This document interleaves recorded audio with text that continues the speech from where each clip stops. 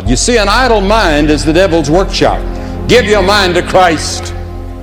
The scripture says, he that ruleth his spirit is greater than he that taketh a city. Your mind is a heaven or a hell all the time. Which is it?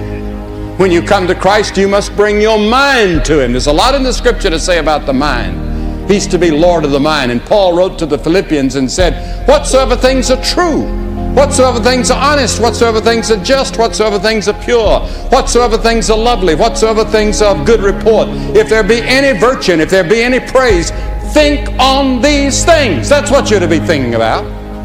Pure, lovely, righteous, God. That will keep him in perfect peace whose mind is stayed on thee. Keep our minds on Christ.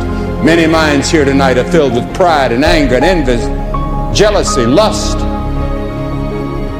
The remedy is to let Christ take control of the mind.